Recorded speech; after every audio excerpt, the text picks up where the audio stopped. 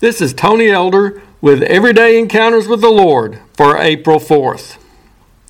One time my wife and I were enjoying a couple of days at a state park in Tennessee as participants in a retreat sponsored by our church association. One of the attractions of this particular park is the 3 notable waterfalls within its boundaries. Having visited this location before, I was looking forward to gazing once again upon those beautiful wonders of nature.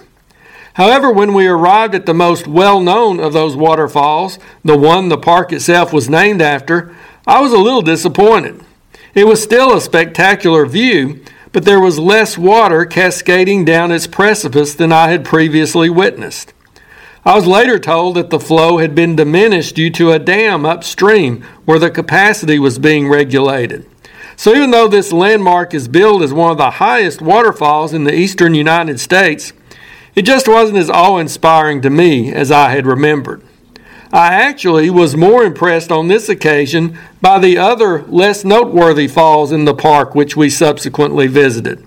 They weren't as tall or famous as the main one, but they had a much greater stream of water flowing over them, providing a more spectacular sight and sound. This incident reminds me of what Jesus said about his followers. He declared in John 7:38, "He who believes in me, as the scripture has said, out of his heart will flow rivers of living water."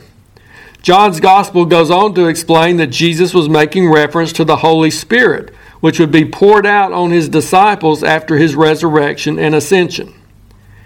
It's not always the believers who receive more notoriety or who are given greater prominence who are the most effective, inspiring, or influential. It's not always those who seem to stand the tallest in many people's estimation who are actually receiving and overflowing with the greatest degree of the presence and power of God. Sometimes it's the so-called lesser among us in man's view who are experiencing more of the inflow of God's Spirit into their hearts, as well as impacting others as the Spirit pours out of them those rivers of living water. None of us should want to be a tall waterfall with a great reputation who just has a small measure of God's Spirit trickling through our heart and life. Regardless of how big or small we might be in the eyes of others, let's seek to be those who are filled to overflowing with the refreshing waters of the Holy Spirit. And the good news is that any of us can experience what Jesus was talking about. If we put our trust in Jesus as our Savior, we have His Spirit living within us. The more we surrender ourselves to Him, the more He can fill us with His power, purity, and love. And the greater that divine presence grows in our hearts, the more it can overflow to positively impact the lives of those around us.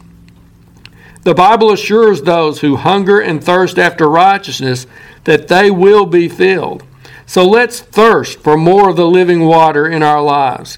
Let's open every corner of our hearts to the Lordship of Jesus, allowing Him to have complete control. And let's pray for His Holy Spirit to fill us to capacity and to flow through us to touch the lives of others. Don't settle for being a channel containing only a trickle of living water. Keep seeking, praying, and yielding to God until you experience rivers of the Holy Spirit gushing forth from your life. If you're interested, Everyday Encounters with the Lord is available in both book and ebook formats. And now I pray that you'll encounter the Lord today in your own everyday experiences.